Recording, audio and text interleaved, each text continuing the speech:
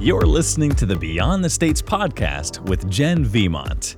Did you know that you can go to Europe and get your entire degree taught in English for less than 1 year of tuition at many American schools? Jenn will take you on a deep dive into the many benefits and options around English-taught higher education in Europe, helping to make the possibility less foreign. Most of you have heard me talk before about my son Sam, who is about to turn 21 and is attending school in Prague. So when he was in 5th grade, he had a teacher who was really invested in him. And even though he wasn't struggling academically, she saw he was easily distracted and she thought it was important for him to get accommodations in place through a 504 plan before he got to middle school. So he went through testing outside of school and received a diagnosis. And though his teacher and I had to fight hard because of the diagnosis, of ADHD, he got a 504 plan.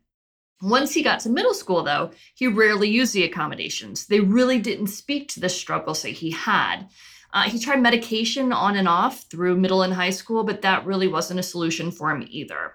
So Sam and I currently agree that we have no idea whether he does or doesn't have ADHD. And in his situation, it really doesn't matter.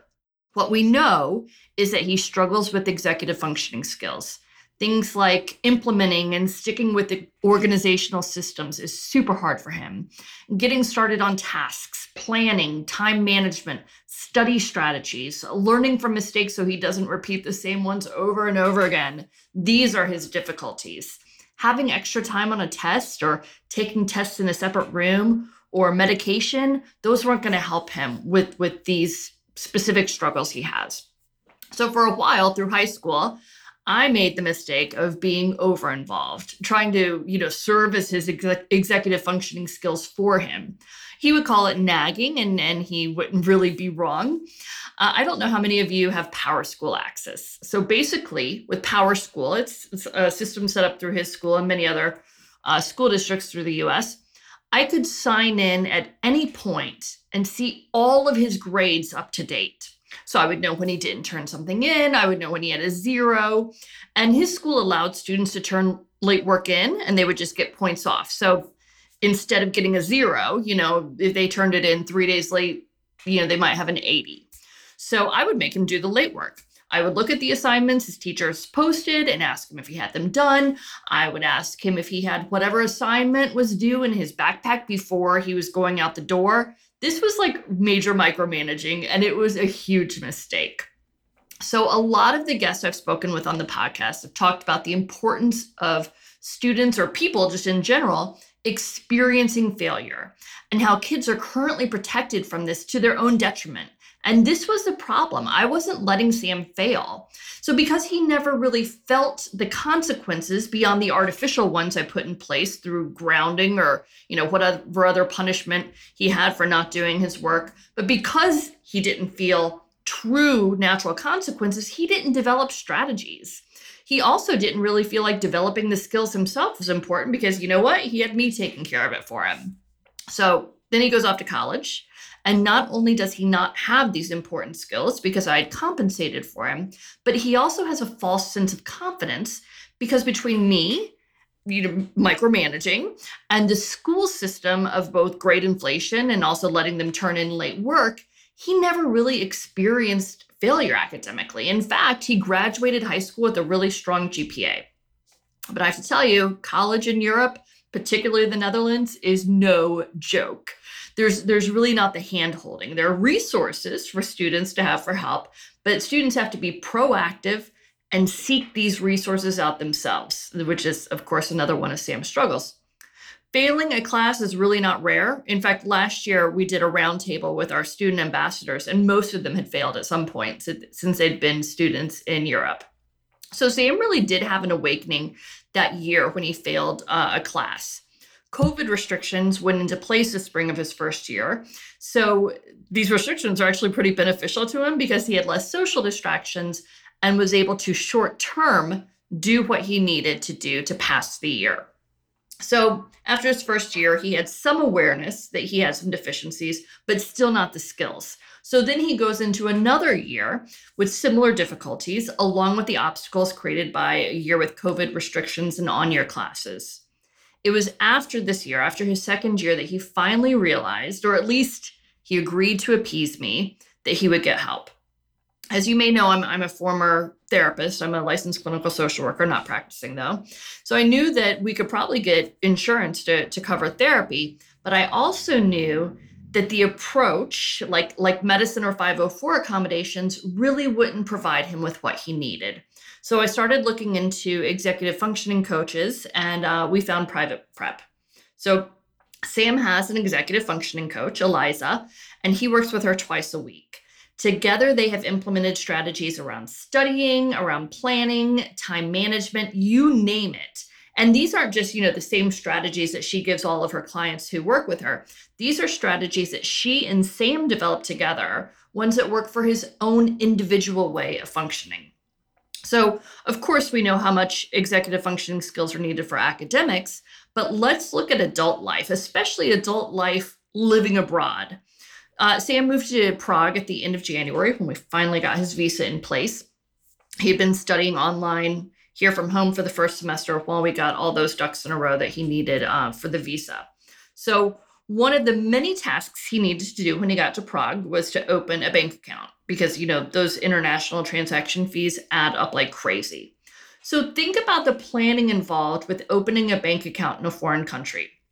First, you need to identify a bank that either has English speakers or find someone who speaks Czech to go with you. And that task in itself takes planning. You then need to find out if you need an appointment, and if so, make one, possibly coordinating with the person who might be going with you to translate. Then you need to make sure you have all the documents you're going to need to open the account, and also figure out how to have the money that you need to open the account. I can tell you, having done this myself in Portugal, is really not an easy task, even for an adult with pretty strong executive functioning skills. But it's processes like this, in addition to academic, of course, that Sam and Eliza work on together. It's not only academic success and skills, but important life skills that this is helping with. Executive functioning skills come easily for some of us. My daughter, for instance, has been developing and implementing strategies, since she could read and write, probably before then, actually. I don't even know how to sign into her PowerSchool Access. I've never needed to. But this part of the brain doesn't fully develop until people are in their mid-20s. So some people might struggle as young adults and then be fine later in life and, just develop slower.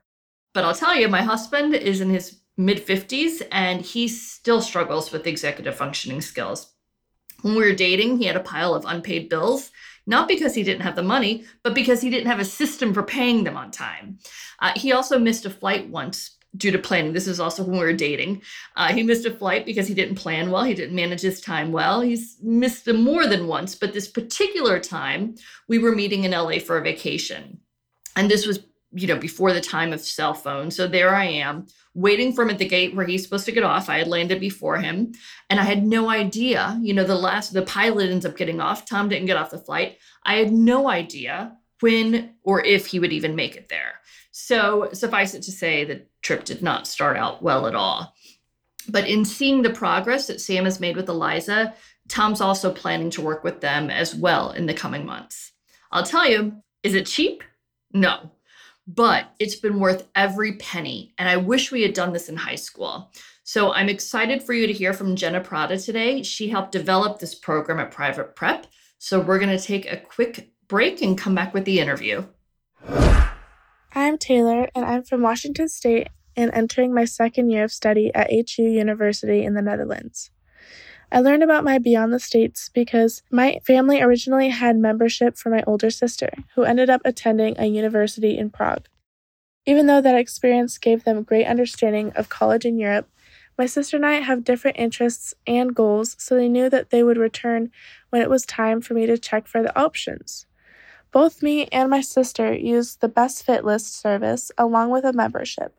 I filled out a form that had questions about things that I like to do, my academic areas of interest, preference about my location, my academics, budget, and so much more, and I sent it to Jenn.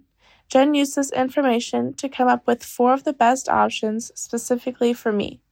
This wasn't just a list with the names of schools. She gave information about things like courses in the program, the location, admissions, information, and why the specific program was a great fit for me.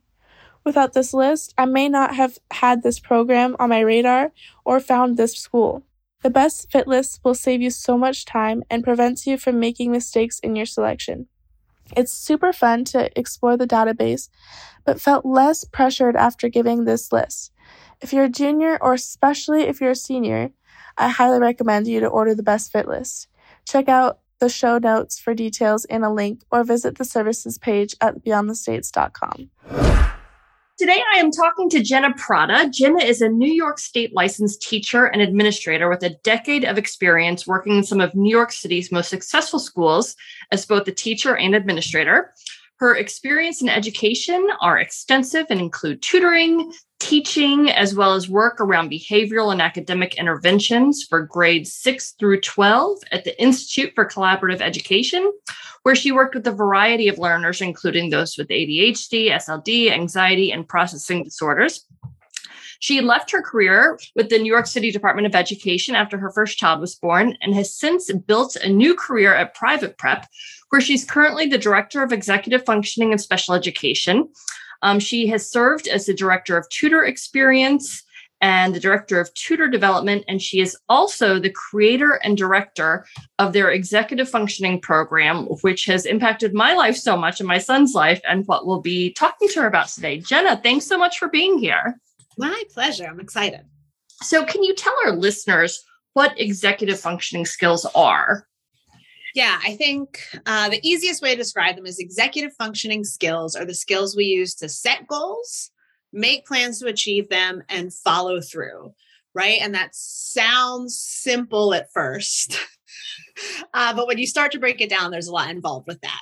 So if we think of a student who wants to do well to eventually get into a college they're excited about, right? So one, we have to define what kind of college am I excited about, right? Then we have to say, okay, what will it take for me to get accepted into that college? Wonderful. If I'm a sophomore, that's several years away, right? What do I have to do today to get there? I might be able to make the plan. I have lots of students who make a plan, and it's a good plan, but they have no sense of time. So when they go to execute on the plan, it kind of falls apart. And so then there's the time management piece, there's the motivation piece, there's the where is the thing I need to do that piece? Right. So kind of being resourceful then too, huh? Resourceful. And absolutely. Yeah. So we do a lot of self-advocacy work with students, learning to ask for help and kind of, because we need to ask for help to get the things we need, right? To follow through on our plans and reach those goals. Yeah. Right. And organization, planning. We do a lot of calendaring. We also do a lot of, people don't think of prioritization in the context of information as well as tasks, right? So we do a lot of also teaching students how to annotate or taking notes and knowing when I leave a lecture, what were the most important ideas from that lecture. Interesting. So prioritizing the information you receive, not just prioritizing your day or your tasks. Correct. Interesting. And what's important and what's not. So how do these skills just generally develop in people? And is there a time in which the development of these skills is generally achieved? Yes. Right. Generally, sure. Right. And so I think we think of the brain as having two major growth spurts, right? It grows for a long time. So the first is when we're born up until about 3, right? And you see development of some executive functioning skills at that point, right? We start to have a little bit of response inhibition, right? You start to see young children have goals, right? If you've ever seen the kid fake cry to get mom's attention, they had a goal, they made a plan and they executed. Awesome for the mom. All right. And then the next growth spurt in the brain happens somewhere. Go ahead. Numbers are so scary because I feel like there's a parent that's listening to this that has a 12-year-old and I'm about to say it could start at 11 and I'm going to make them freak out. Right. So the next growth spurt starts somewhere normally between the ages of 11 and 13. It's closer to the 13 end for boys. And it can get delayed by 2 to 3 years in students who have certain developmental disorders or difficulties. So like ADHD often results in a delay of 2 to 3 years in our prefrontal lobe development, which is where the executive functioning skills live. And then that development continues through our like mid-20s, right? And so, we see education respond to these different stages in different ways, right? There's a big step up often like in middle school, which corresponds with that 11 to 13 start of developmental skills, right? And then it's interesting, right? Because we have lots of expectations that continue to pile on for our kids through adolescence. And the reality is no one who graduates high school has a fully developed brain. Right. And so there's a lot of part of our job that's also expectation setting with parents, right? And sort of just reminding them of what's developmentally appropriate, and they're still working on this. And even when they get to college, this is why college have lots of supports, because we're just not there yet.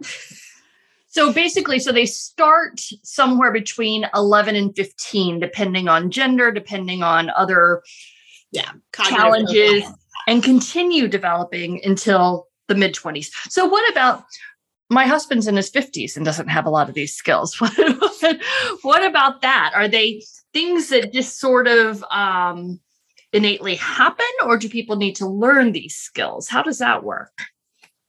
That's a both and proposition, I would say, right? So just as there's different cognitive profiles that affect the development of our prefrontal lobe, right? There's also, we all have different cognitive profiles. Right. Right. And so you said your husband, I'll say my husband, hopefully he'll look at it. He has ADHD, and we know that his brain struggles to transition. It is a fact. We have the EEG data to prove it. And that just is. So hopefully what happens as you're an adult, right, is that you learn about your brain and you've experimented with a number of strategies and you sort of have figured out how you as an individual function in the world.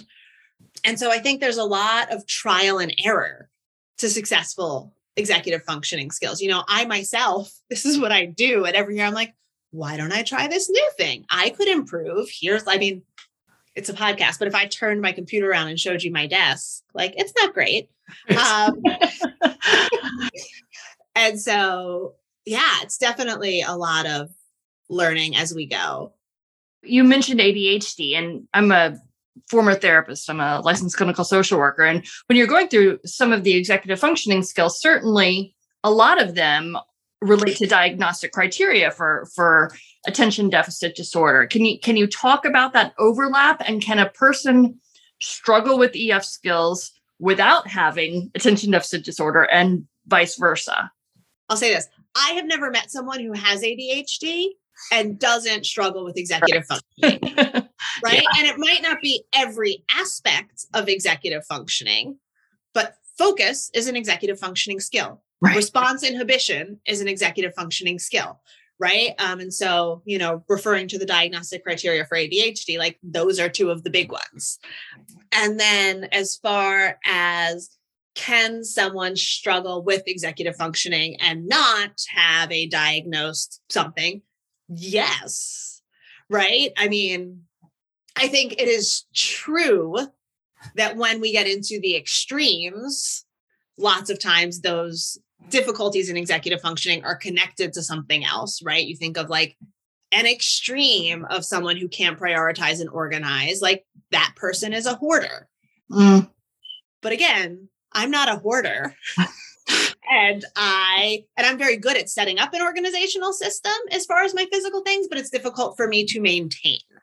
There are lots of people who just resist kind of having a to-do list or using an app to support them, right? And that manifests in difficulties with executive functioning. Because if you're not using something to help you keep track of your life, you drop a ball, you don't plan well because, oh my God, there's this thing. But that's not pathological, right? That's not anything we're going to diagnose. That's like, just get something to help yourself. You can't remember it all. It's really interesting. You say that, as you know, and as our listeners know, my son uses your services, not directly with you, but one of your coaches. And it's so interesting how having that accountability and hearing it from someone who's not his mother has impacted him. I mean, I assure you, I have talked to him about tools and resources until he's ready to rip his ears off. But then Eliza, his coach, will say, hey, why don't you try this? And he's like, yeah, it's a great idea. And then having to go into the call next week and say, yeah, I did try this and here it is. It's really incredible, the impact that can have. Yeah, I think it's interesting. That's so true, that observation of kind of just the value sometimes of a different human. Right. Yeah, that's real. Yeah. Right. I think, when kids are growing up, there's so much we're telling them as parents. My kids are young. I've got a 5-year-old and an 8-year-old. Right. And I can imagine like by the time they're 12 or 13 and they need to start managing themselves more, they're pretty sick of hearing my voice telling them what to do and giving them ideas. Right. And so just a different person. Absolutely. Has a lot of value. Absolutely. And someone who is seen, my kids don't see me as an expert in much, Sure. And I think that's normal. And Sam's growing out of that some. He's 20, my daughter's 17, and I still know nothing, according to her. So somebody who can be seen as an expert in an area.